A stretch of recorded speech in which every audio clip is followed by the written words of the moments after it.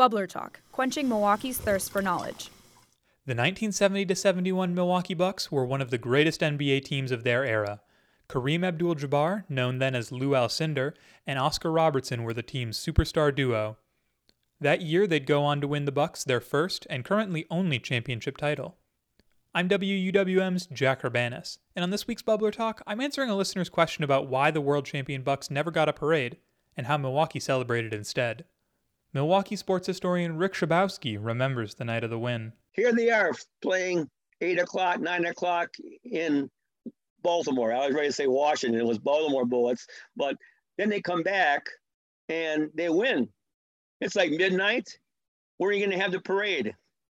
When are you going to do it? Are the players going to stick around on Monday? They're probably going to get Kareem will go back to, or go back home. But so they really didn't have anything planned. Schabowski was 19 years old in 1971, and he only missed going to 5 home games the entire season. His book, From Coin Toss to Championship, 1971, The Year of the Milwaukee Bucks, gives a complete history of the lone Bucks championship season. They did arrive at the airport, and this was much publicized. They said, oh boy, the Bucks will be coming this and this time. And I went down there. And it was a good crowd.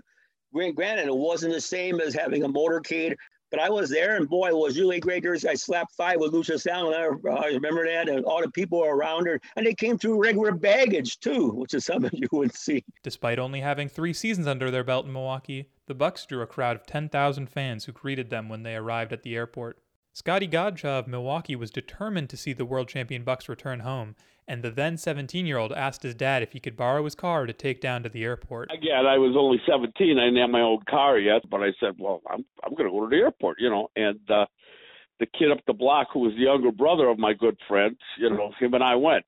Scotty says, still being in high school, he didn't hit the bars afterwards, but instead he headed home with hopes that this would not be the last title that the Bucks would win. It was exciting. And winning any championship is exciting, And like I said, you just assume that it would be the first of many. Shooting guard John McLaughlin, also known as the original Buck for scoring the first points in team history, remembers coming off the plane and being escorted out by police officers.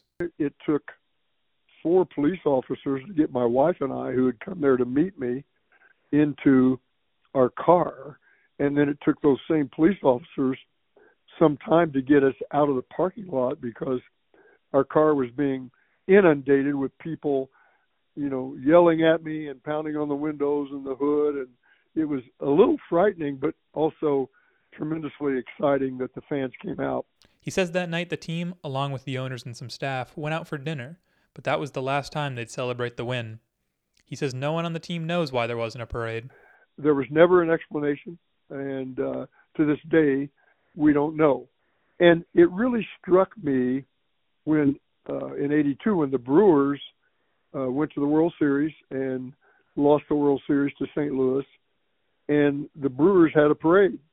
And that's when it hit me right in the face that, wait a minute, they came in second and got a parade. We won it and had nothing. McLaughlin would play 5 more seasons with the Bucks and has since worked for 25 years as a part of the Bucks broadcast team. He's also partnered with former Bucks announcer Eddie Doucette to create the Midwest Athletes Against Childhood Cancer, or MAC, fund, while the hope is that the new Bucks, led by Giannis Antetokounmpo, can bring a second championship to the city and finally lead fans down Wisconsin Avenue. Sports historian Rick Schabowski says it will never replace the first championship. But the 70-71 season, that's the one that we got the ring, everybody, and we're proud to have that. And you always remember where you were. That's one of the events. I remember where I was when the Bucks won. Jack Urbanis, 89.7, WUWM, Milwaukee's NPR. Support for Bubbler Talk comes from Milwaukee Mitchell International Airport. What have you always wanted to know about the Milwaukee area? Visit WUWM.com/BubblerTalk to submit your question.